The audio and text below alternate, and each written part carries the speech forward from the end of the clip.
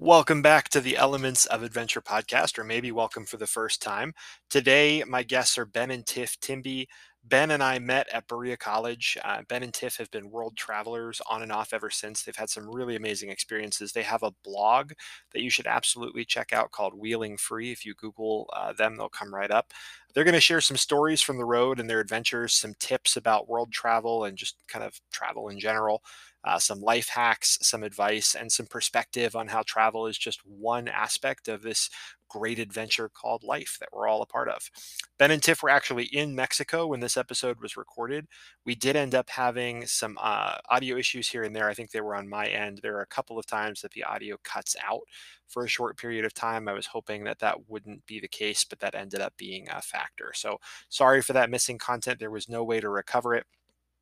I also wanted to mention he references a part of our conversation that didn't end up in the final edit. We had been talking about a trip that Corinne and I ended up taking to the Grand Canyon, where we had hiked rim to rim. We went, well, sort of rim to rim. We went south rim to the bottom and back to the top of the south rim in one day, and how the pizza that we ordered at the end was some of the best pizza I've ever had in my entire life, and how it probably wasn't actually that good, but because we were so hungry, it tasted that good. So he's going to reference that later on. I just wanted you to have the background on that for context. And if you'll stick around at the end of the podcast, I'd like to share with you some ways that you can support it. Thank you for being here. Thank you for being a listener. And I hope you enjoy this episode as much as I do. Hey, Ben and Tiff, how are you guys? Hey, Ben. Good. How are you doing? Good. Thank you so much for being flexible and being able to do this. I appreciate it. Yeah. Hopefully you can excuse I don't know how much background noise there'll be in here. We're kind of in our, you remember Jesse Fowler? Yeah. We're in his house in Campeche, and but we're in the front room, and it's all tile, and like there's sometimes cars go by, so it might be a little loud. No worries. We'll roll with it. No problem. So I'll give you kind of the premise of what started this and kind of the spirit in which this podcast is being done. Sure. During the pandemic, when everyone was, kind of hitting the reset button and figuring out life, my wife and I had a lot of conversations about what we wanted our lives to look like and what the dream, the quote unquote dream would be. And she said, if you could do anything in the world, if you could just be paid to do what you love, what would that be? And I really had to think about that. And I came to the conclusion that for me, that would be talking to the adventurous people in my life that do really, really cool things about what they're doing, get their stories, and be able to have that community. And ideally visit those cool places at the same time under normal circumstances, travel out and do an interview. But I love the community of outdoorsy, adventurous people. And I've been fortunate to know a lot of really awesome people like yourselves that are doing some really cool things. And I think it'd be neat to get some of that recorded for others and help others discover adventure and experience adventure for themselves, even if they're new to it. And so the idea is to get under the surface of what adventure means and how you define it and how you approach it, with the hope that someone may discover it themselves and think about it differently than they did when they started listening to this. So that's kind of where all this came from. Oh, that's nice. Great, man. Yeah. Thanks. Really cool. It's really inspiring for us. We'll go ahead and dive into it. I do want to talk about, you and I went to college together. We both went to Berea College, which is an amazing institution and definitely worth looking into. It's a tiny school. Yeah. There's not a ton of people there, about 1,500 students total, I think, at the time that we went there. You and I ran in concentric circles, somehow slightly different circles. There were like two different, maybe more than two, but I remember at least two different groups of like adventure-y kids, and we were kind of doing different things. We had, I was aware of you. We crossed paths and we had conversations. But we were in kind of different cliques, I guess, different friend groups. But I remember you having a reputation for being adventurous and outdoorsy. I can remember you doing trips, and I think even occasionally running into you at places like Miguel's and the Gorge, or things like that here and there. So has adventure always been a part of your life, or is it something that came to your life later on? Kind of tell me how you discovered adventure. Well, for me, I guess it's always kind of been there. Okay. I've always felt kind of drawn to, to just like getting outside of my block growing up, and then just kept growing. The world just kept getting bigger and bigger. And the bike was always like one of my favorite ways of doing that. Yeah. And just, so I'd say it always has been. And, and then when I was in the Boy Scouts, that was like a really good introduction. And I just had some friends, that kind of introduced me to like mountain biking when I was like, I think 12. When I was in Colorado, I was lucky enough to like live in an area in Fort Collins with a lot of mountain biking.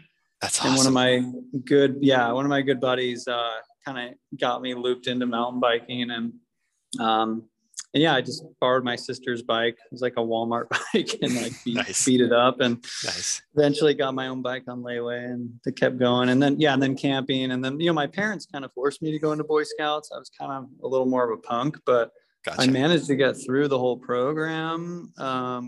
And looking back, I'm really glad I learned a lot, even though it wasn't at the time, like exactly my, my social group that I totally fit into. Sure. But it was, that being centered on the outdoors and adventure and outdoor skills was like something that helped me along the way. And then graduating high school, and, I did my big bike trip up to Alaska, and that was like the beginning for me of like me choosing my own destiny. And since then, I think it has been a lot more very centered on like exploration and growth through the outdoors, through adventure, through meeting new people and seeing new possibilities, and just pushing myself, the type 2 fun kind of drug. Yeah. So there's a couple things I want to dig out of there. Let's for those who may not be familiar, I love the type 1, type 2 fun definition. So can you define the different types of fun for folks that may not have heard of that before? Oh, I guess for me, type 2 fun. Type 1 fun is just, pretty what you'd expect, the classic definition of fun. It's just not necessarily tied to, can be any type. Type 2, I think, for me anyway, from what I understand, maybe I got my own definition, but it's just like, it's fun. That's kind of, it's fun when you look back at it and you have fond memories of it, but at the time it can be like a lot of suffering and like pain. Yep. So it's kind of like a bittersweet experience, that it's kind of like this duality of like suffering that you share. A lot of times when you share it with others, I think is when it's really highlighted. Absolutely. For me anyway. Absolutely. That's been my experience too. Now you said you made it through the whole Boy Scout program. So I'm assuming you made it all the way. You're an Eagle Scout. Yeah. Okay. Yeah. Do you remember what your Eagle Scout project was? Yeah, I did this playground, built this playground. Nice. So yeah, were you an Eagle Scout? I was not. I did a year or two of this. It was like a knockoff Boy Scout program. It was called the Royal Rangers. It was through a church in our area. I did that for a year or two, but didn't get too far down that path. So I didn't have that. A lot of folks that I know have been introduced to the outdoors through the Boy Scout program, and I think it's a really great program. That wasn't something that I was super involved in. I can pass the mic too to Tiff. I was just gonna say, yeah. So Tiff, I don't know your story at all. So fill me in on kind of your background and how you discovered adventure, and I would love to hear that. I grew up in Florida, and my dad lives on a lake down an old dirt road, and I had a lot of family and cousins nearby. So normally we just spend the whole day outside climbing trees, swimming in the lake, riding bikes around, just kind of doing whatever. So I think, I kind of always had this comfort with spending a lot of time outdoors, and just really felt like that was my place. And travel wise, I guess it wasn't until I was a senior in high school that my mom, she told me she had a little bit of money saved for me, and asked me if I'd like to use it for a car or for a trip to Europe with one of my one of my arts programs classes. And so I definitely picked the trip to Europe. What an and awesome was like, opportunity. I don't need a car.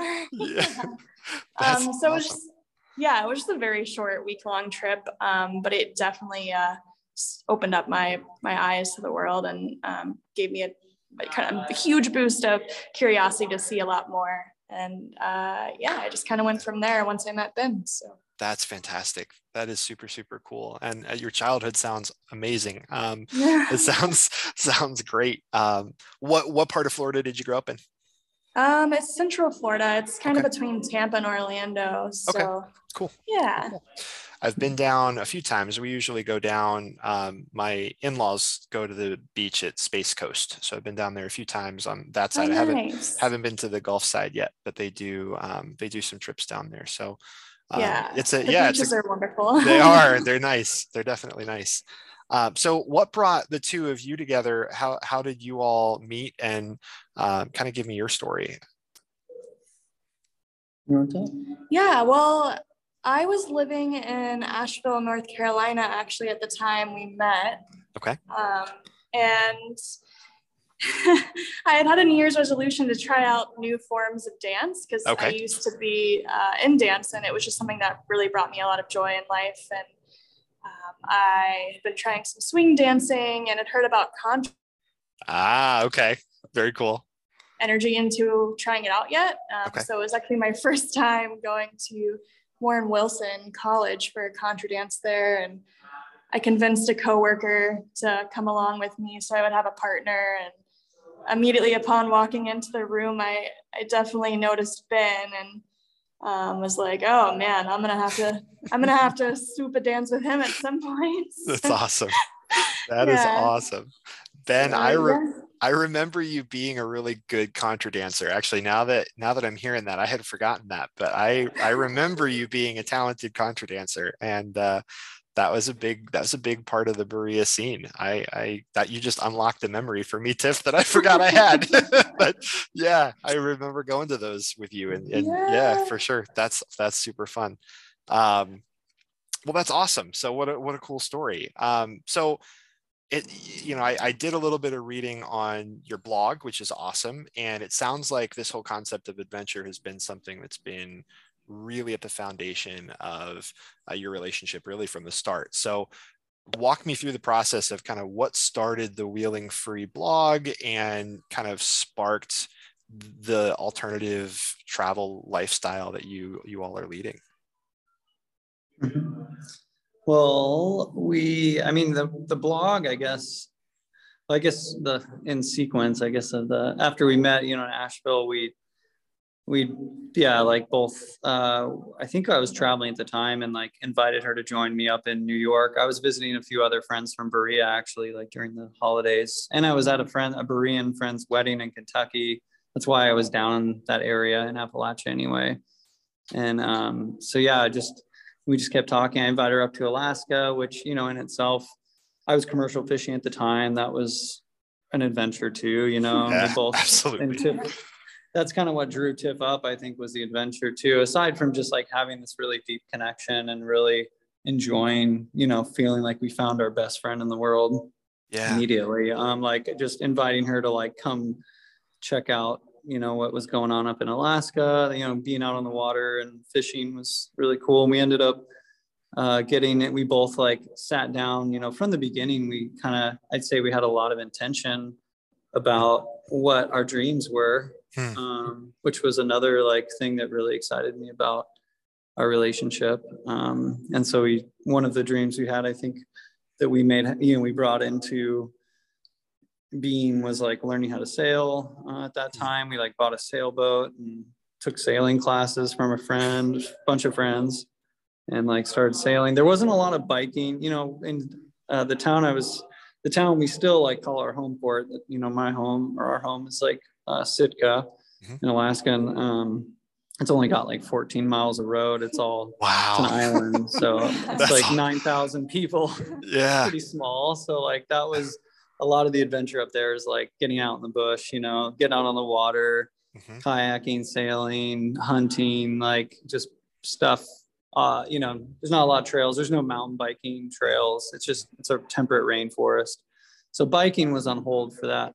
Yeah. We hadn't really biked a lot together until I guess segueing into, one of our dreams that we came up with, as our relationship continued to grow over the, year, I think it was year one or first or second year in, we were just like really kind of like making plans together, like, man, like, what are we really excited? We both really love traveling. We've done some little trips here and there. And we had this idea of like just quitting our jobs and just traveling, on an open-ended bike tour. I mean, I kind of was the one that had the bike tour experience, I guess, with my trip to Alaska, but that had been like 10 years earlier. I think I was like, literally it was like 10 years after that, and hadn't done anything since then. Tiff hadn't ever done it. Nice. And I was, but she was sold. I had only bike commuted, so nice. It was quite a big step. Experiment. Yeah. Well, we were open to, we've always been open to just like not having very super concrete ideas, but just a general bunch of ideas that prioritized or whatever and adjusted. I love that. And don't discount bike commuting. That's absolutely an adventure too. Every day is its own little adventure. For sure. So maybe this is it's long-winded, but basically we just we decided to take off, and we really like Tiff is really good. I mean, I think one of the things in our like partnership that really helped me out was like Tiff I'm kind of like the dreamer, and I mean we're both dreamers. I'm the risk taker. Okay. Tiff is like the responsible. She's the one that like has the discipline to budget and like make it happen. Gotcha. And like I was like always with my head in the clouds. So like combining those two things, I think, and also learning, like we've both grown in those ways now that complement each other. But that's sort of what it took. Where like we really got super tight on our, we set a plan, like we budgeted really hard for a couple of years, and that's what allowed us to eventually take off on this trip. We were both working a couple different jobs and living with roommates and eating pretty simply. Beans and rice. Doing all the things. And that's so we took all this, we made a lot of sacrifices, and then, we got married. Like getting married was kind of an afterthought, but it was like, hey, we're taking off. We're making 5-10 year plans together. Yeah. Like, and we're about to leave our community, and like maybe a long time before we resettle. Yeah. And I'm glad we did, because we threw a heck of a party and like brought up our family and our friends, and awesome. We were like, and we love each other, and it was a good thing. So and then we took off basically, and then the blog kind of just happened. Actually, originally we started the blog as like our wedding invite, because as I mentioned, the wedding was kind of like an afterthought to like this bigger thing of this, just like this jumping off a cliff together into like full-time travel. So, and then as we traveled, we'd already been like doing, we've always been into documenting, like just we've like dumped all our photos into like, it's just fun to like make little videos of music of our year, like time capsules, we call them. Yeah. And as we started traveling, like all our family we were just basically, we traveled, we didn't have laptops. We just had our phones, and like, we didn't have the storage capability of like holding on to all of our photos. And so originally it was just photos we were trying to just dump off, because we didn't have storage on our phones. And that's why we were making these videos, and we made them in iMovie, on our phones, and uploaded them, and our family really enjoyed them. It was a really nice way to keep in touch with all our family in one space, instead of, sometimes it would be a little difficult with the time difference, or just like the availability to make all the different phone calls. Storytelling, what's going on. And that's just awesome. To help us remember everything. What a great idea. I love that. That's fantastic. It just kept evolving. And then I feel like we just kind of realized we enjoyed it more and more, like doing starting to do more filming in it, and like in editing, getting better at editing, and then and then the name Wheeling Free, actually, it was just Ben and Tiff's adventure, I think. And eventually I think we were in like, a year and a half in, we were like, felt like we were making pretty fun content that actually was growing beyond our family and friends. And we thought of just like coming up with a name. And so, that's kind of the story of how that all started. That is absolutely great. How long have you all been traveling for? When did it start? 2018. August? Yeah, okay. August of 2018. Yeah, so like maybe 2.5 or 3.5. years. Yeah. What month is it? That's awesome. Three years. What's the date? I don't even know what year it is. Today is December 8th, 2021. Just in case you need to know. I'm looking at it right now. Okay. But we've also been, asterisk on that, we've been, we were traveling full time for, I think about a year and a half before we ended up stopping to work. I mean, we were still traveling, but working on boats was like a whole different chapter and then last year during the COVID shutdown, it's a long story, but there were points where we were, back in the US and we spent this spring and fall, we've been back in Sitka.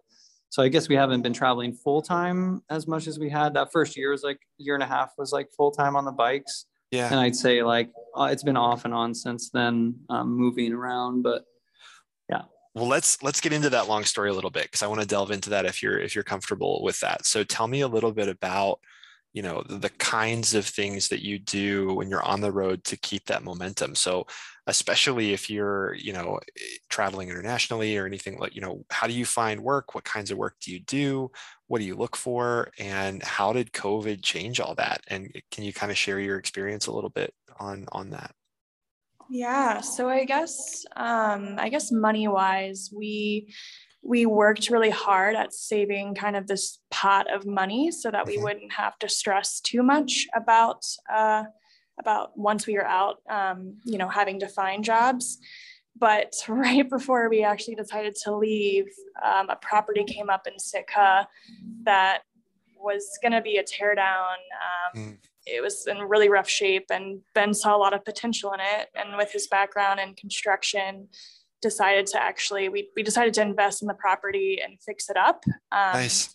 With the pot of money, with the cash that we'd saved for years to travel on, and it was literally 4 months before our schedule. Oh man. So of course me as the safe planner person was terrified. Yeah. But Ben had a vision and I trusted him, and it worked out really well because we actually rented that when we were gone, and it gave us almost like a monthly stipend. So it definitely made us live very frugally, because it was, what was it, $30 or $40 a day that we were trying to live on. Yeah.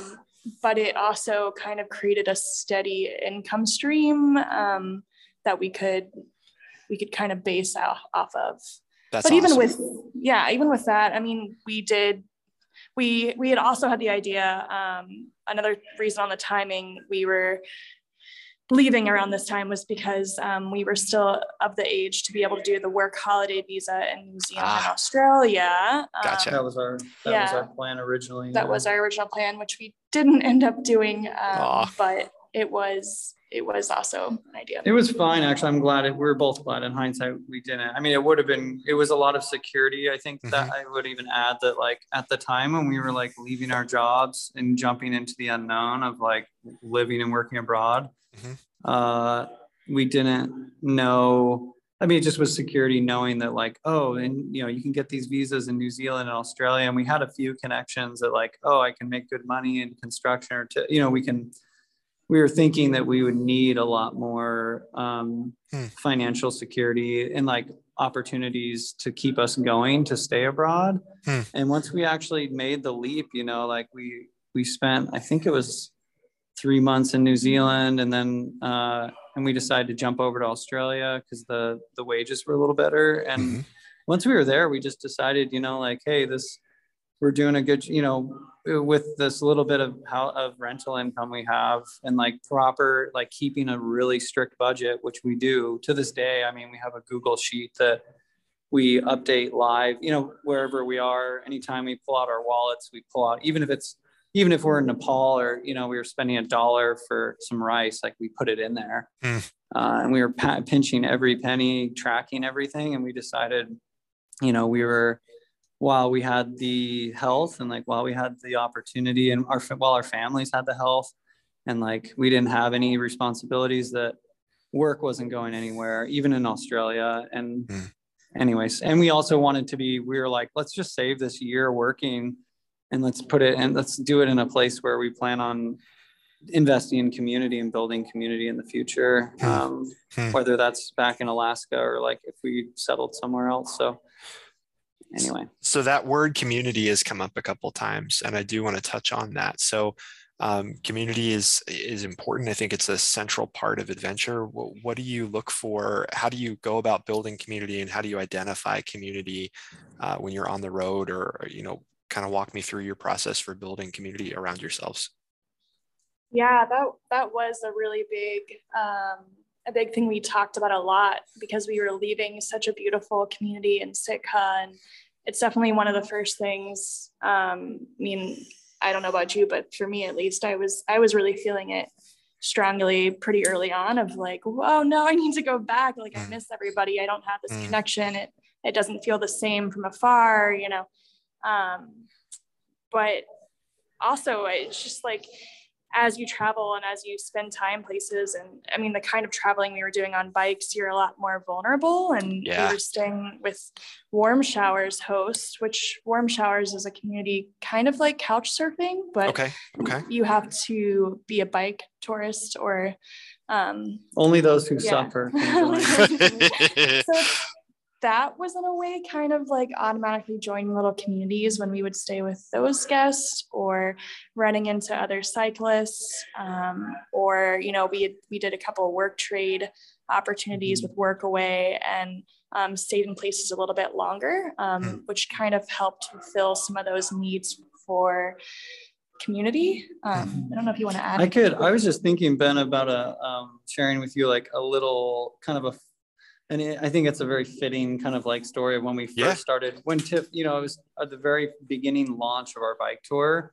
that I think is related to this. Because it was, so like when we landed in New Zealand, we had our bikes and everything, we took off, and it was Tiff's first time bike touring. And so and it's also really challenging with any, even with my best friends, like going on bike tours, much less like my partner and my like lover, someone I care about so deeply, and also with gender, with body type differences and things like that. Like, I was really had the intention of like trying to be very patient and have very, very low like goals for like us as we were, executing this. Distance wise, like I think we were shooting for like 30 kilometers, at the first day, like 20 miles or something. And I really recommend that for anybody actually who's starting out like bike touring. Just like smell the roses, take your time, don't have tight deadlines, don't like, it's just everyone I've met who's stressed out, who's not having a good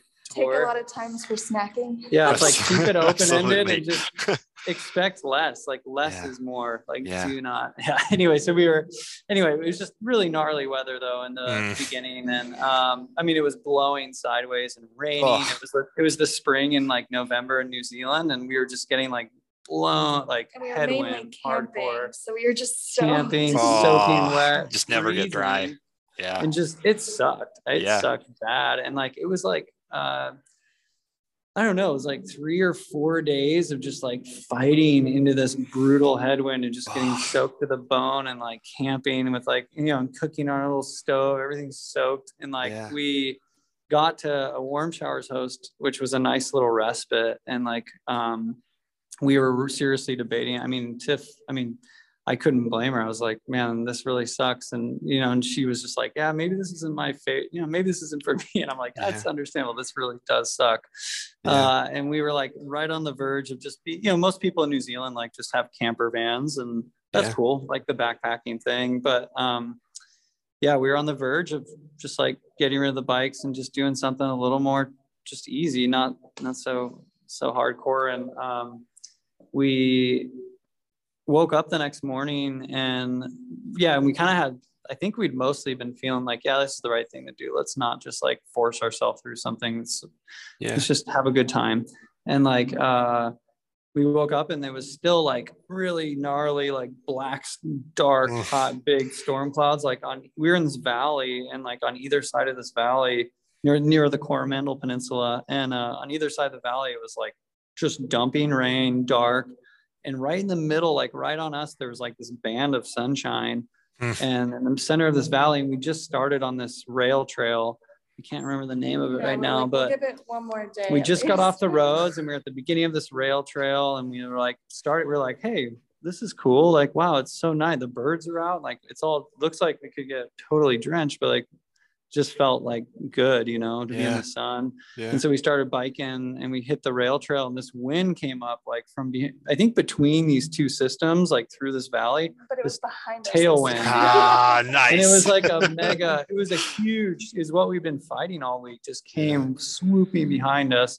It was like, like probably, I don't know, 30 knots or 40 knots of like tail, like blowing hard. And we were just having a ball. Like the sun was shining. We were like hauling, That's great. And we'd been averaging, I think, 20 or 30 kilometers, just so hard. And then this day it was like, we're in the sun. And I think we just kept going. We're like, oh my gosh, we've done like 50 kilometers. Oh my God. Wow. We just did 80. Oh my gosh. You just broke 100. That's awesome. And we like ended up at this hot spring spot.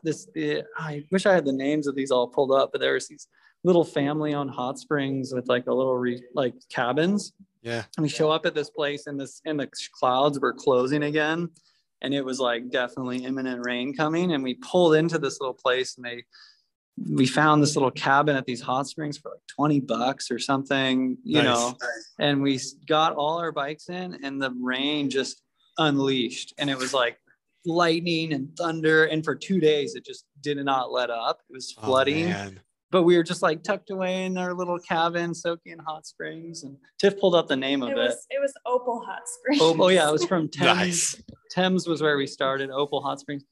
Anyway, it was just like, and then the next day we continued, or after those 2 days of rain, it broke, and it was sunny after that for a while. And we met like that next day, our first biking friends we made on our trip, and Harry and V, and they make bike packing bags in England. It's called Wizard Works. Yeah, I'm familiar. I've heard of them. That's awesome. Yeah, cool. And it was Tiff. Tiff was able to like connect with V, and I think having like another. Or you could probably talk about that. I mean, they were like around our age, and having another woman also biking, and they also were, took their time, did a lot of snacking, and so we just kept running into each other and having snacks on like the river. We formed a pack for like a week. Camping together, and it just kind of renewed, the energy that I hadn't been feeling, but like had the hope for. So it really kind of, I think that kept us going. Yeah, and we biked with them for like that week, and it was just so much fun to do it with other people. We had this little pack. We're camping together. We're just cheering each other on. And I would say, going back to community, like that is one of the communities we found. Is like in the even in. I mean, life is impermanent itself, but just like the people who you meet along the way, even if it's just for like a weekend of climbing or like a week of biking, like that is like feeds your soul when like that's what we survive on, is like seeing friends and doing these things we love doing together. Absolutely. So what's your favorite travel snack? Because snacks have come up a couple times, and that's a really, really important subject. So lend us your experience. It could be contentious. Okay. Could be contentious. I don't know. I know what yours is. Mine, Tiff knows mine. In India, have you heard of chapati? I have not. Educate me. Basically, it's like a naan, basically. Okay.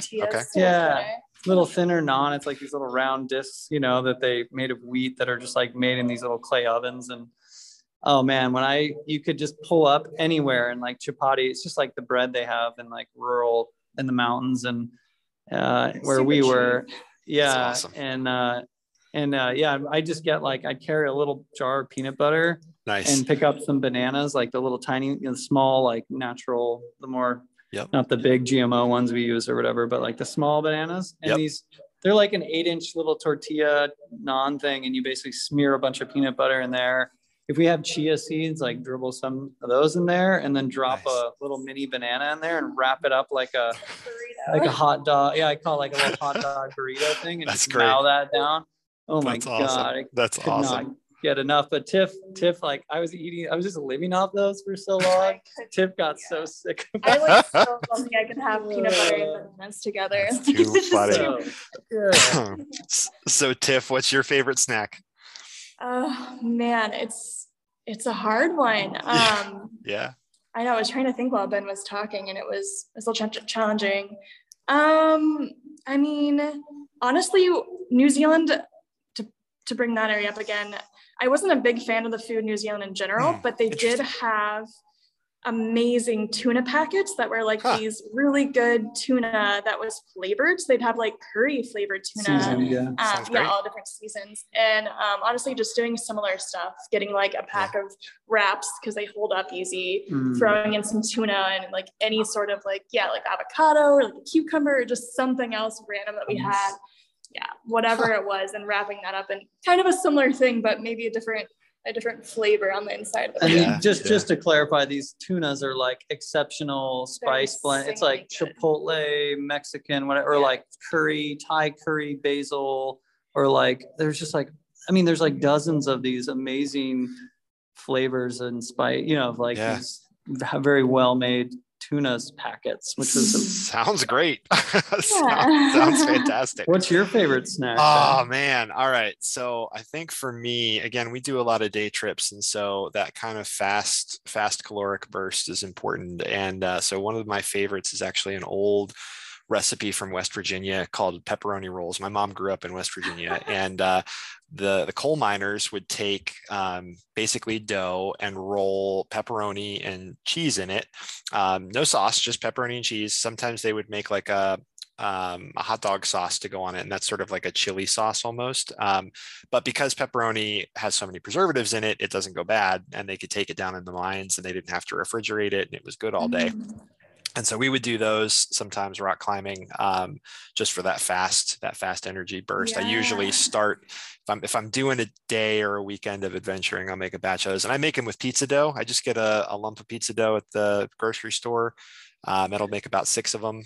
And I get pepperoni and string cheese and roll it all together, and little olive oil on it. And it works pretty well. Probably not the most healthy thing in the world, but it is good for getting you out of that calorie deficit pretty quick. Yeah. Sounds good. It does sound perfect for biking. Yeah. Very good for biking. Absolutely. Absolutely. So I want to talk about gear a little bit. You brought up bike packing bags earlier. How is your relationship?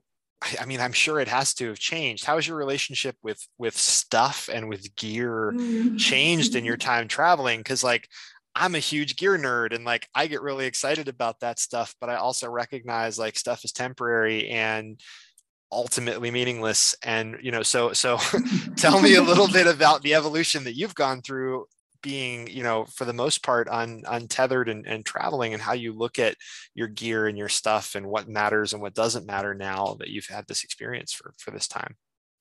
Yeah, so this was a hard Don't get one her for started. me. So, I'm the worst, man. I'll admit it. I'm the worst. I'm a gear nerd. Well, Ben had experienced bike touring before, so he knew that like, the more stuff you have with you, it's kind of like a metaphor for life. Like the more stuff you have, the more difficult it's just going to end up being. Absolutely. And I like some of my things. I, wanted to pack things that weren't completely necessary, but that were kind of like pleasure items of like, oh, I'd love to have a dress. So if we like go somewhere nice, I can have a dress. Or like shoes. I want to like an extra pair of shoes, or like, I really want to bring my computer, or just whatever it might be. There was a lot of tension in our relationship, the purging that I was just like, no. And Ben was like, no, I'm going to have one pair of clothes, and I'm going to cut my toothbrush in half. And I'm like, we only wore sandals. We didn't have shoes. Yeah. So he's definitely the nerd of like going ultra light. Yeah. And I was more of like, okay, well, I need at least like a couple pleasure items to like have a little bit of comfort where I'm gonna go a little insane, So kind of finding a balance in that. And you're right, it did change. We tried out a couple different systems while we were on the road. First with the panniers, and which is nice because you can kind of organize stuff a little easier. But we realized we were doing it more off-road and kind of like more mountain bike riding, and it just wasn't a great setup for that. They would ultimately end up bouncing off the racks or getting caught on things. So we looked more into, having frame bags, and we didn't have a lot of money to spend on new gear, and some of that gear can be really expensive. Yes, it is. For just a little bag. So we even tried out cheaper systems of we're like, all right, we'll put a rack on the back and just get a dry bag and bungee it to the back, and we'll bungee one on our handlebars, going super simple. And we did that for a long time. And part of that's been the spirit of like how we wanted to travel, because one aspect of it is like when we're traveling through, like we met this French guy who was talking about, when he biked across Asia, like from France, I think, to Thailand or Vietnam or something. And he was saying when he was going into schools and like talking about his trip to these kids, and like I think in Myanmar or something, and they were somewhere there in Southeast Asia. One kid at one point raised his hand and just asked, like, "Are you poor?" Like that's kind of like the spirit we wanted to, like we want, like, not, I don't know, not to read into it too much, I guess, but just like we want to present like a form of travel to when we're biking in areas that like people can relate to, and like people, like we met this guy, what is his name? And Pushkar Shah. You should, have you heard of this guy, Pushkar? No, I have not. Oh, you should look him up. He's like from Nepal, and he biked for like 10 years around the world with no money. And I think he had enough, or maybe his family or his situation was enough to like allow for visas. He also got special exemptions for visas because he got a lot of publicity. But he's just biking around the world like on the generosity and like kindness of strangers. And if he ran out of money or food, he just have to stop and like ask somebody if he could trade some work for food. Talk about that's like the if you're talking about like the degree of like adventure, and not just adventure, but just like the kind of things you learn from putting yourself out there and in these adventures. Like he's like an icon of that, like just that you don't need the money, you don't have to have money. And so that was kind of something we wanted to reflect. Like, also we were on a really tight budget, but also we were just like, going minimalist and going with just whatever, stuff that anybody else could afford. Our bikes, were like fat bikes. Eventually we switched in Thailand to fat bikes because we wanted to do like the Himalayas and more off-road stuff. And for Tiff, especially, who hadn't mountain biked at all. That was like the most comfortable. And so, we had nice bikes, and everywhere we went, people are squeezing the tires like moto. Like, no, it's not a moto. We are going way too slow. So we're not purists at all, but like, we enjoy just like travel hacks, and just like DIY kind of stuff. That's kind of like something we enjoy. And we've gotten soft, and like we have friends, and we've gotten more into the culture of it, and met so many people that we drool over like the nice bags. And I bought some Fabio's chests, recently. And nice. Like, I'm like, the wax canvas, like it just looks so sexy. And, but we're in Mexico right now, and like we're still, like I said, our plans have gotten more and more fluid over time. But that's been a discussion even here where it's like, do we want to buy, we actually ended up bringing down our bikes. Like we decided if we are going to bike, we're just going to pick up steel frame, 26-inch mountain bikes down here. And we have our Brooks saddles. We have our leather, there's a few things to like definitely have that, for our comfort. But, we want to be like relatable to people and not flaunt a capitalistic element in all these things of just like a barrier of entry that people to imagine, and we don't want to like perpetuate those myths that you have to have expensive or a bunch of money to do it. Yeah, absolutely. That's awesome. Oh man, you mentioned Brooks saddles, and my Brooks saddle broke me before I could break it. I got rid of my Brooks. My wife still has a Brooks on her bike. I gave up. I switched back. I don't have the leather seat anymore, but there is something to be said for him. The 3 months we were in New Zealand to break it in, but like I would ride for those, like, for the first couple months, and it would be like, the 30-kilometer days, and I would be standing up screaming. My butt hurts so bad. Absolutely. I totally understand. I did not make it that long, so I should have given it more time. I ended up, my my wife and I, our first bikes, we have way too many bikes in our house. We have 5 bikes between the two of us, which is just entirely too many. But our first bikes that we bought, we got a hold of Alistair Humphrey's book, Micro Adventures, which was just incredible. And if you haven't read it, I'll get you guys a copy because it's awesome. Cool. But it spoke to a lifestyle that I was already living, but it was just so cool to have a language to put to what I was already doing. And it was talking about how to capitalize on adventure no matter where you are, and how to live life to the most in what he was calling your 5 to 9. So after your 9 to 5, how do you maximize that time afterwards, and enrich your life and experience with adventure? And so we got all inspired by that. We read his other book, Grand Adventures, which is about doing the kinds of trips that you all are doing. And we were like, we're just gonna drop everything and do this. We're gonna quit our jobs and go ride bikes. And so we went to our local bike shop and we bought 2 bikes. She got a Salsa Marrakesh and I got a Surly long haul trucker. Nice. Classic. I got the tall man discount because I'm 6'4", and she had this bike frame in her shop that she couldn't get rid of for a long time, and so I got a good deal on it. Wow. And we were just like, we're gonna do this, and we didn't we've never traveled around the world that way.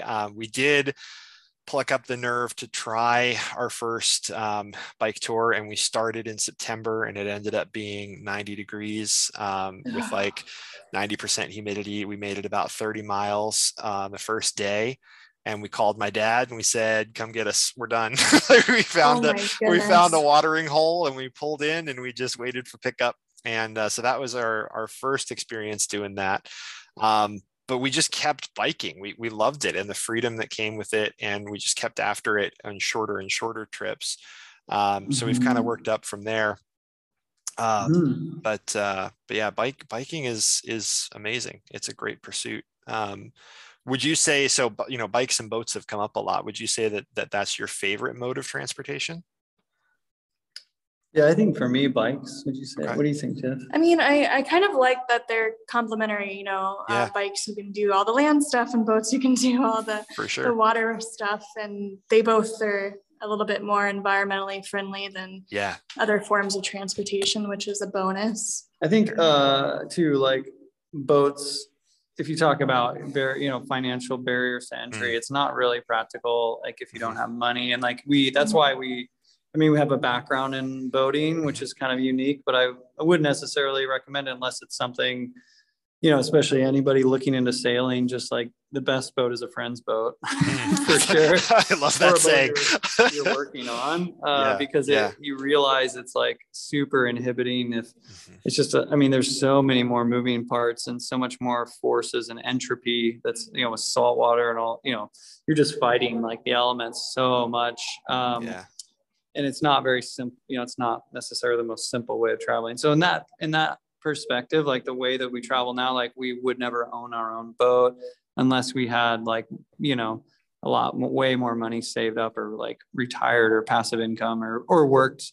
We met people who do sail and like work remotely like that can work. But it's, the amount of knowledge and the amount of money that it takes to get into that is, I do enjoy it for sure, but it's definitely like just a lot more challenges to like achieving that. And when you do too, the community there isn't the type 2 fun. I wouldn't necessarily call that type 2 fun. It's sometimes like, but the majority of that crowd is like, just like hanging out on anchor, like drinking, margaritas or whatever. It depends where you go, I guess. But like, whereas in biking, it's a lot more active and there's a lot more health component to it. And so anyway, I enjoy both. We enjoy both of those. And I think also I'd throw hitchhiking in there. Actually, as fair. Like, if you talk about like the lowest barrier of entry, the easiest thing that anybody can do right, tomorrow, if you dream of traveling. Hitchhiking, at least like when we were in New Zealand, was like, I think Tiff's first time doing it.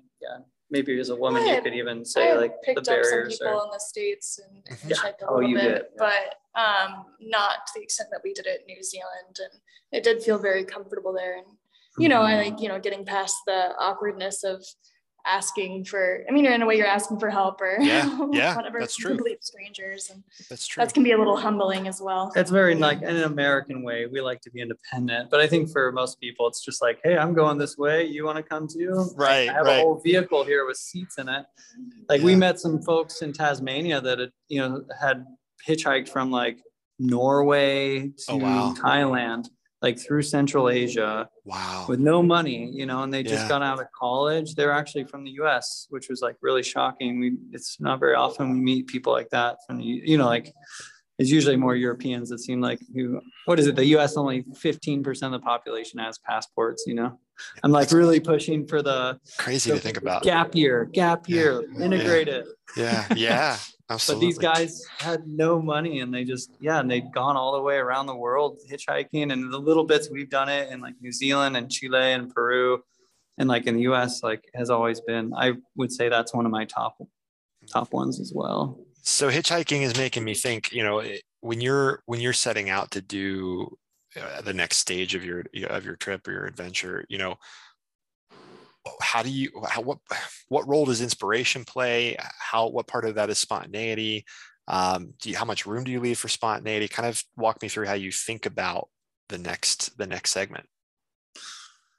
Tiff was just pointing at me to answer that because she has to put up with my, because I'm the dreamer in here. Yeah. And Tiff is hanging on. Or we both dream actually, but yeah, I think I'm more ADHD. Yeah, I think Ben just jumps around idea-wise a little bit more than I do, and it's a really good practice for me to be open to that, because it's great. Like when you're like that, you can say yes to opportunities that arise. You're not stuck to any certain plan. But it also brings up a lot more, uncertainty and of where am I going to stay tonight, or what are the next steps. So just getting comfortable in that unknown and discomfort.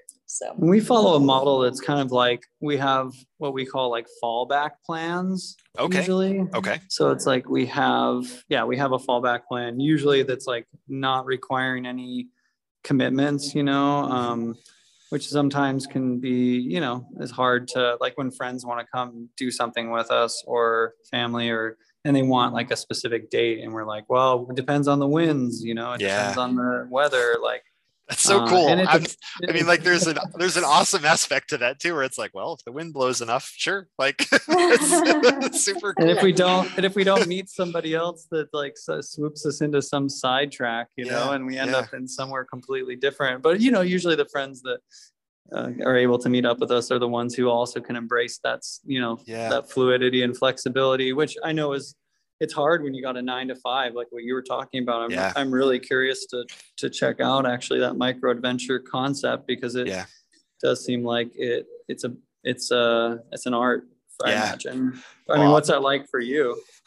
That's a really good question. I mean, so one of my biggest challenges throughout life has been learning to grow where I'm planted. That's been a phrase that's been on my mind forever. I had a challenge a few years ago to basically, and this is within my faith tradition, so I'm not trying to force that opinion, but I was challenged to glorify God in the mundane. That was what I was told to do. And so that sort of changed the way that I was looking at life and trying to find ways to find richness and joy. And you'd mentioned exploration and discovery, and I had this epiphany that what separates adventure sports and adventure activities from traditional sports is, in traditional sports you're scoring points, or you're there's some sort of goal like that. And adventure sports, it's all about travel. It's from point A to point B, whether that's climbing a rock wall and getting from the bottom to the top, or riding your bike from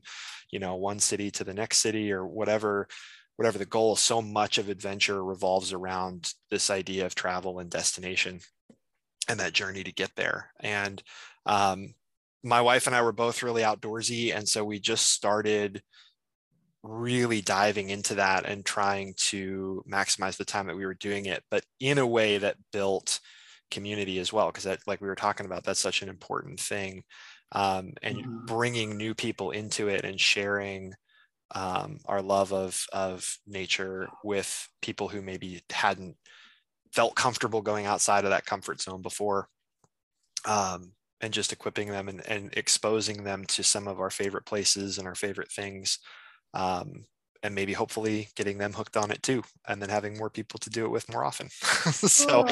Yeah. so that was kind of how we got into it. And a lot of it is just, I think a lot of it is learning to say yes and jumping on the opportunities, when the weather is good, making it happen, when, going out and not being afraid to sleep outside on a Wednesday night, just because you can, and showing up to work a little rumpled the next day, and that kind of thing. So that's sort of how it's manifested for us, and just shaking up that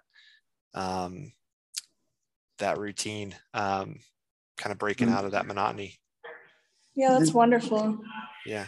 Yeah. It seems like there's sort of an evolving culture, I think, and a value that's growing in our culture for those kind of, for that freedom, to explore in your 5 to 9, and maybe even, beyond that, which I'm really happy to see happening in our culture, like with more remote work. Partially thanks to technology, but also just, our generation, I think, is really pushing for like having more of that flexibility and work-life balance, Absolutely. that allows for more of that, while still, achieving productive lives and everything else. So that's cool, man. I'm reading Let My People Go Surfing by Yvon Chouinard, the founder of Patagonia. And he was talking about, it's a really interesting book. He was talking about sort of their flex time policy, which they call Let My People Go Surfing. And they would just shut down if the weather was good and the waves were up, or whatever the case, depending on where their store was located. And I hear you, and I am glad to see that we're going that way, because it is important to live life and experience life, and there's a lot of richness in that for sure. I do want to ask you, so I want to talk about some of the not so sexy parts of adventure. How do you handle emergencies when you're traveling? What do you do when something goes wrong? Do you all carry traveler's insurance? And what do you guys do when it's not all sunshine and roses? I think a good story of that is your in Nepal when your teeth. I was gonna say we definitely had to deal with some emergencies, mainly on my end. I think a lot. Everything from we got some vaccines in Thailand, and we're trying out free diving, and I ended up getting an ear infection. Ooh. So having to go to the doctors for that. Yeah. To being 3 days up Annapurna, biking up Annapurna, and waking up with half of my face swollen, and realizing I had an infected tooth that needed to come out. Deep in the Himalayas. Yeah. Oh man. 10 or 12,000 feet in the Himalayas in the middle of nowhere. Yeah. So where's the multi-tool? Yeah. What took us 3 days to bike up all day long, we had to get down in a day on these pretty rough roads, and then go to a small clinic like a mud wall clinic. Yeah, it was nuts. To have my tooth removed, and her bill was like for the extraction, the anesthesia, and the X-ray, and the antibiotics and like painkillers was like $15, I think. Wow. I was like kind of a little paranoid. We were a little worried at first, but actually they did a good job. Yeah, they did. Yeah. So we fly by the seat of our pants, with the cost of healthcare in the US, which is just, don't even get me started. Yeah. Like we seek out, actually, like we almost integrate, like Tiff was mentioning the vaccinations. We had all our vaccinations for dental work done, and dental work. We encourage everybody to check out healthcare abroad, and if accidents happen, you're way better off outside the US. We didn't have travel insurance either, so we didn't carry. We always just paid out of pocket, and that seemed to be pretty affordable for us. And there was so I ended up needing teeth implants because of the infection, and it was something that I knew was going to come up with those particular teeth. And there's actually a great community space bicycle touring and bike packing, on the Facebook group. So I reached out to that community and just asked like, hey, I need some teeth implants, and where do you guys recommend outside of the US for this? Because I knew how much it was going to cost in the US and I couldn't afford that. And I just got a wealth of knowledge and it's like so much 60 information. or 70 people respond. There's like 50,000 people in that group, and they're all so I highly recommend the Bicycle Touring Bikepacking Facebook page for anyone who doesn't already have that as a resource. I'm taking notes. Yeah. I mean, that's kind of comforting that like that may remove, that barrier for some folks to know that like if something goes wrong, it's not the end of the world. And it may actually work out better. Yeah, exactly. How has your life on the road and the travel and adventure that you've been involved in strengthened your relationship? I mean, like I'm sitting here listening to just how complimentary both of you are. It's awesome. And how have your experiences made that stronger for you? Yeah, I mean, it definitely is a lot of time to spend together. And like Ben said, it can be very challenging to spend that much time with anyone. Sure. And especially when you're right, it's not always super sexy. We're biking for days at a time and not getting showers, and there's weather and hangry, bugs and hangry, grumpy, and tired. So it everybody has bad days, and it definitely can test your patience. But also at the end of the day, it's not like you can just storm off and go do your own thing. You're like, well, now I have to share a tiny tent with you. So I guess we need to talk about what's going on. Yeah. So that was a big learning thing for me, was to like, hey, don't just hold these things in and deal with them later. Like, you really need to discuss things. And Ben helped me out a lot with that. Communication. Yeah, I'm really good communication. I've always been a big fan. I don't know if you've heard of NVC, like nonviolent communication. It's like a school of communication. It's like a discipline sort of. But it's used, they train like people who are diplomats and like people that are what's the word? Just like like in peace talks. I mean, even like between governments and like and groups like that in these methods. And it's basically just like a useful tool of really just slowing down your. It's like a loving way to communicate without making any assumptions or making the person feel like you're attacking them. It's like a way of, it's basically not reacting, and instead, not, and like using language that doesn't incite reaction, and like trying to really tune deep into like in vulnerability, and like understanding. And we're probably not the best people to define it, but that's been like a really useful tool that, another thing I'd mention is like, we listened while we were biking, even we had these two little Bluetooth speakers that are like these tiny little, they're the size of like half the size of a pepper shaker or something. These like tiny ones, and they pair together for like stereo. It was supposed to be for stereo, like put two of them in two sides of a room or something. But it was great because they had like a 30-foot range, and we put one in each bike, and we were able to listen to audiobooks. Like, we probably listened to a couple dozen or dozens of audiobooks when we were traveling, and we still do. And podcasts and music. And so just being intentional about what we are listening to as well. Yeah, we've really sought out as we're traveling, which I think this is just like probably independent of the travel, but just like we have had a lot of time to be like reading books together and processing like our intentions and deepening our presence and like our mindfulness in how we treat each other and everyone we meet and ourselves and the earth. And like, anyway, so that's been like kind of I guess you could call it a faith journey, and like just a deepening of a spiritual journey, which has been like an undertone in our travels, which I would also say isn't necessarily contingent, doesn't require travel, but has just been something that we have juggled at the same time, and tried to integrate. That was something I noticed on your blog. You all have a really great explanation of kind of the spark behind what you're trying to do. And you guys mentioned a lot of great words. Community was in there: family, spirituality, activism, poetry, art, music, soul. all really important aspects of life. How do you tie those things together in what you're doing? How does paint me the whole picture of how those things fit together for you all on the road?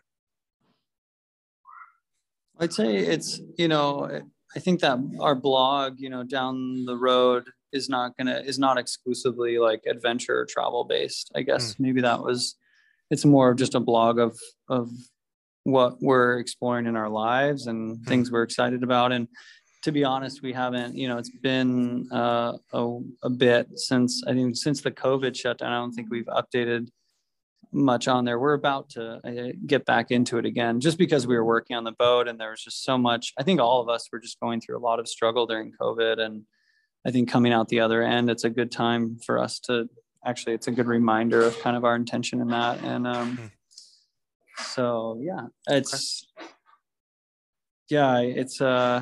just like I said earlier, I don't, our current mode of living is not, like being on the road a lot is not really an exclusive or like a requirement. Gotcha. For the rest of those aspects. Those are just things that I think we really value in our lives, and that we the purpose of our lives is kind of like to help deepen all those sort of connections between each other, and the universe or God, or however you would define that. So yeah, I don't know if that answers it. No, it does. It sounds like adventure is and just a piece of the overall life that you're living, and that's really how it should be. Life is the adventure, and the travel is just a part of that. So I think that's a really good perspective to have. And I think we'd like to, I think actually our intention is to like shift more and more through our storytelling. I think in our blog, I think we'd like to shift it more into, we have been, I think, trying to like integrate more of that spirit as well. So yeah, that's a good holistic outlook. I like that. So while you're on the road, is there anything that you miss about being stationary? And if so, why do you miss that thing?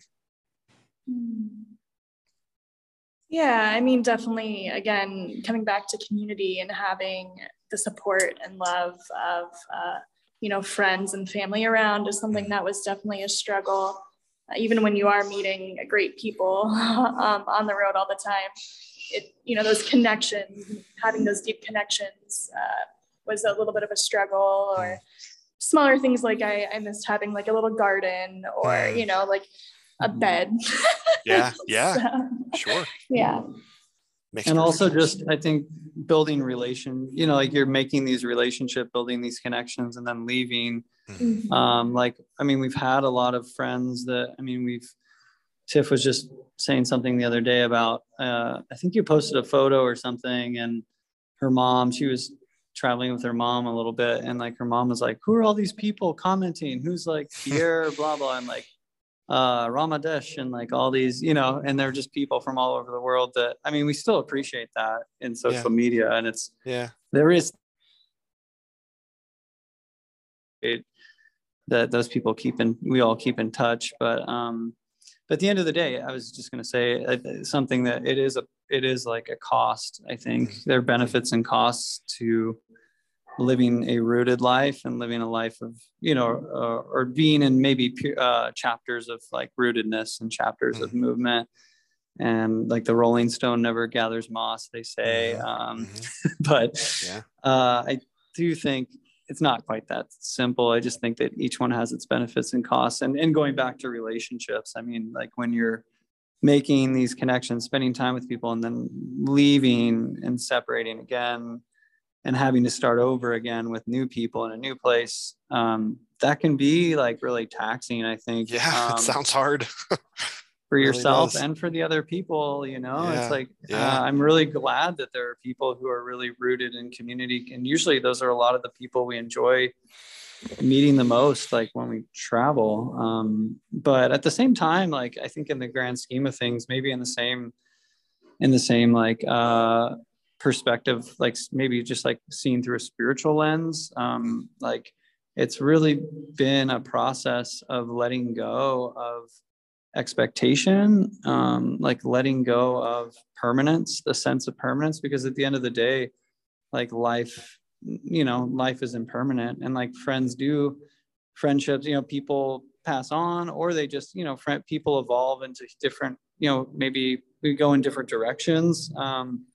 And like, just things change, and like you can't hold on too tightly. And just being present in the moment and enjoying things while they last is like really a life lesson, because if you're grasping too tight, I think it can kind of close you off to like maybe new friendships that could come your way, or and not just even in relationships, but just in opportunities grow. Yeah, like the universe, there's always just like things coming down the track that, and the more we can just embrace this wild ride, this roller coaster of life, it's I mean, just being on the road, I think just like really kind of puts you into that survival. It's like you have to kind of face it, or just you go home, and it's okay to go home too. But for us, I feel like we kind of got over, for like the first year, probably 2 years. I mean, we were still doubting.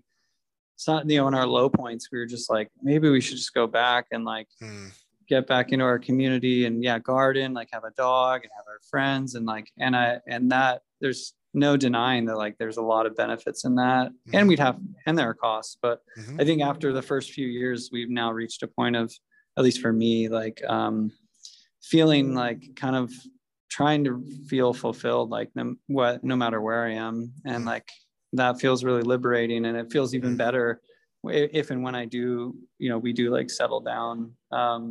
Feel like it'll bring all the more presence, as my hope. That's awesome. That's a really, I hope that for you. That's awesome. That's a really cool thing to look forward to. How do you each define the word adventure? If you were to put a definition around it, what does it mean for you?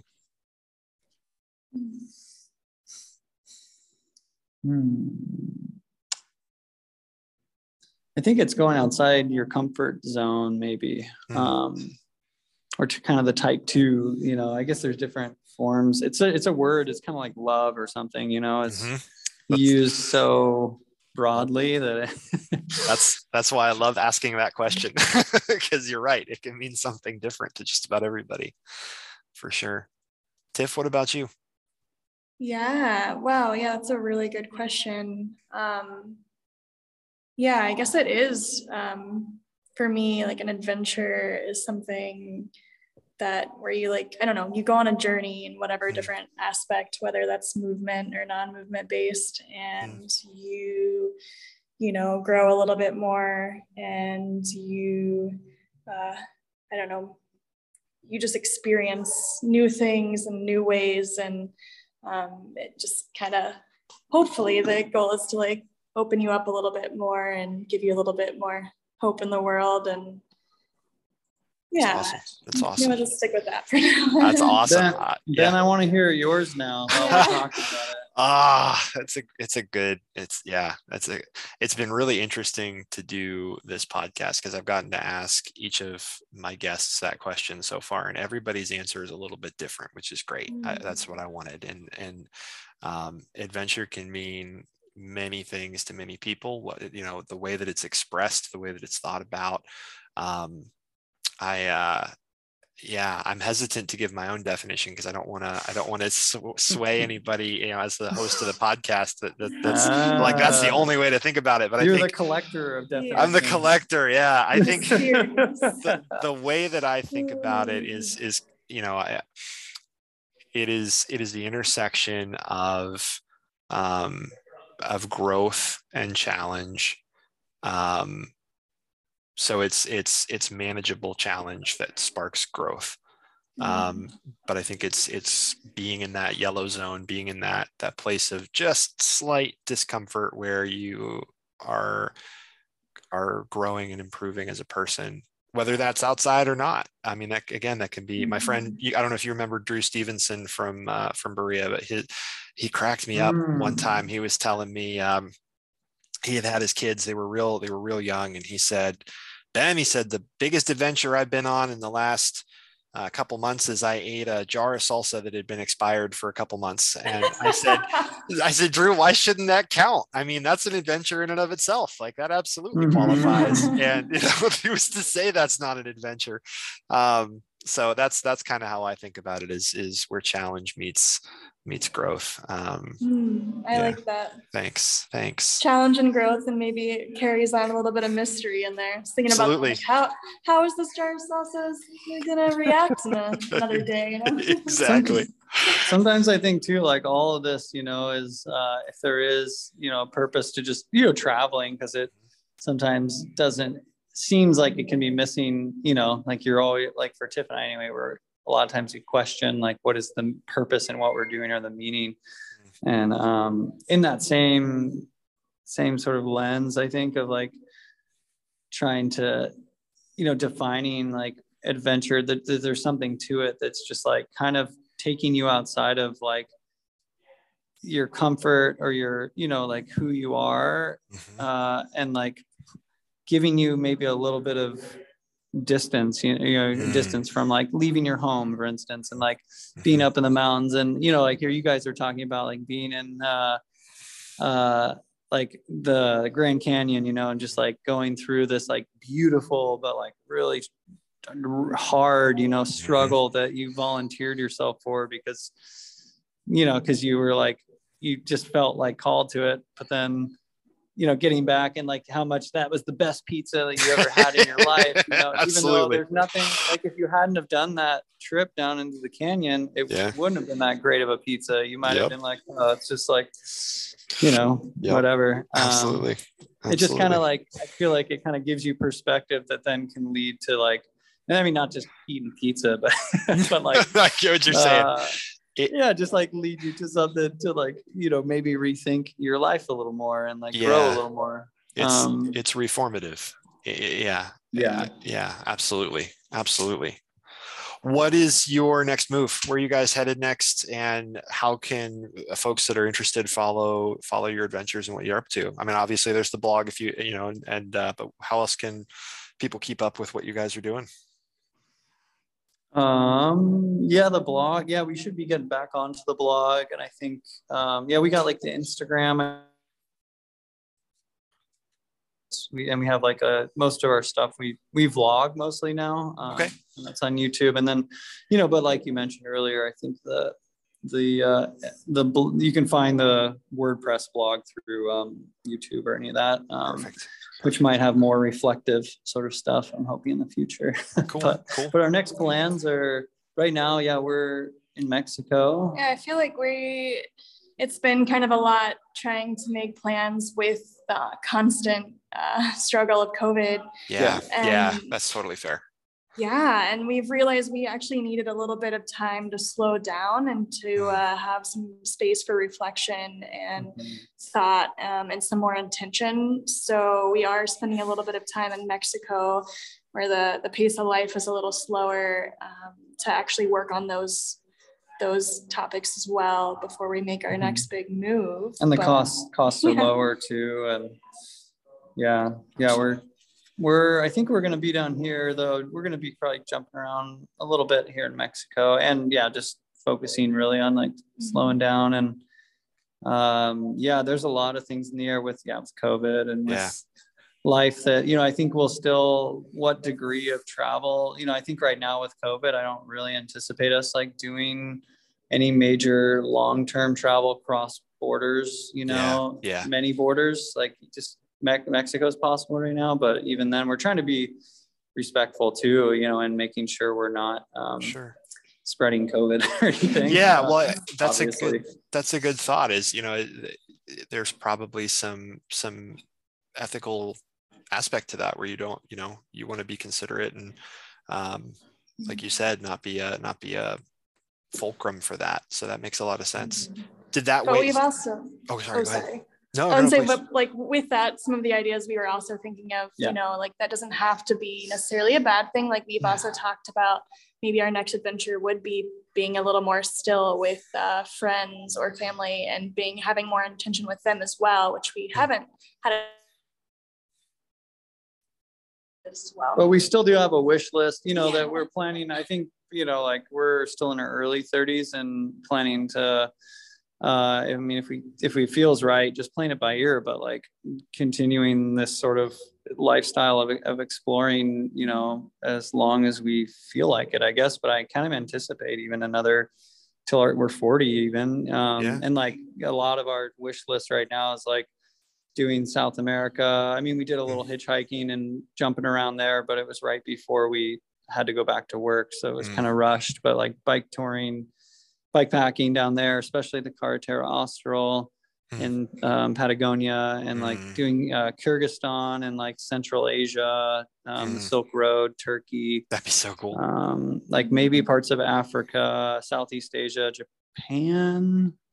And I think those are like our remaining, top, and the rest, the US too, like I'm in Mexico and Canada, Alaska. Well, even I'm just saying like North America, like we do, we didn't mention really in this whole time, but another reason we like bike touring and sailing is like just trying to keep like a low carbon footprint and like trying to minimize our impact, and recognizing that flights, transportation, I think accounts for, is it the largest amount of like emissions, and just trying to, and just in the spirit of, growth and like smelling the roses, just like, I mean, the US and I mean, all of North America, I guess is what I was going to say, is like, I mean, there's a lifetime of exploring. And we figured while we have this freedom, while our parents are healthy and like, we don't have any major responsibilities, which I don't think probably will last forever and, or won't, like we'll have more time to do more,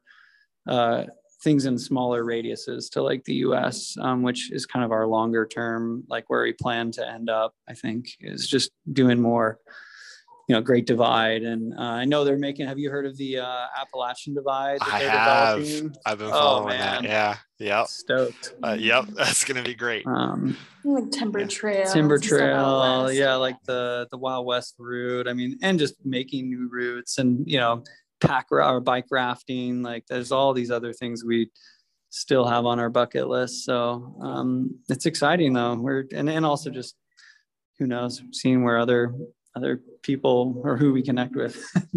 What new sports emerge, who knows. Absolutely. Well, happy trails. I wish you guys all the best in that, and I hope that you're able to check off everything on your bucket list.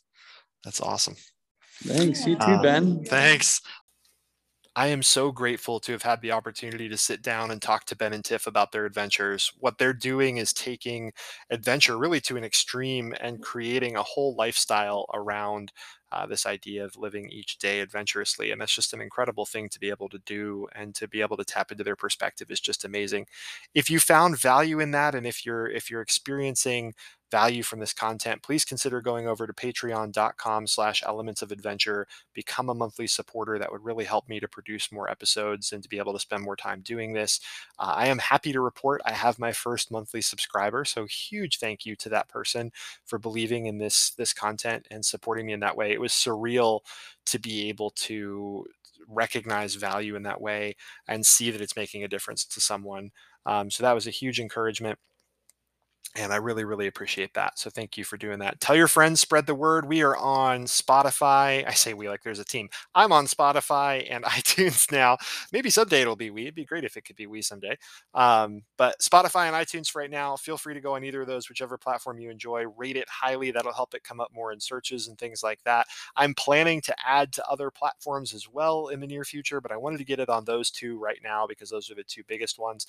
In terms of pacing, I think I'm going to do a monthly format, release an episode a month. I think that's going to be the most feasible with my work schedule and things like that. I had some time off this week between the two holidays, and I was able to get a lot of content produced and out there, but that won't be the norm just because of my full-time work schedule. As support increases and things like that, I might be able to up the frequency, but until then, I think a month-to-month what's the word I'm looking for? Month-to-month frequency is going to be attainable. So that's what I'm going to shoot for. thank you for being here. Thank you for being a listener. I'm really going to look forward to the next episode and sharing that with you.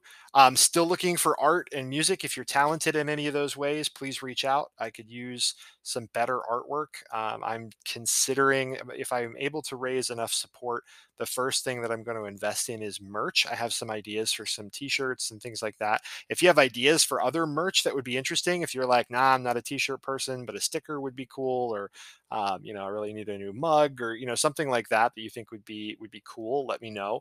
I'm going to do that slowly so I don't end up with a whole bunch of extra inventory. But I think that's how the first support is going to be directed once I hit enough. Yeah, that's all I've got for right now. Thanks for being here. I'll see you soon, and take care. Hope you have a great week.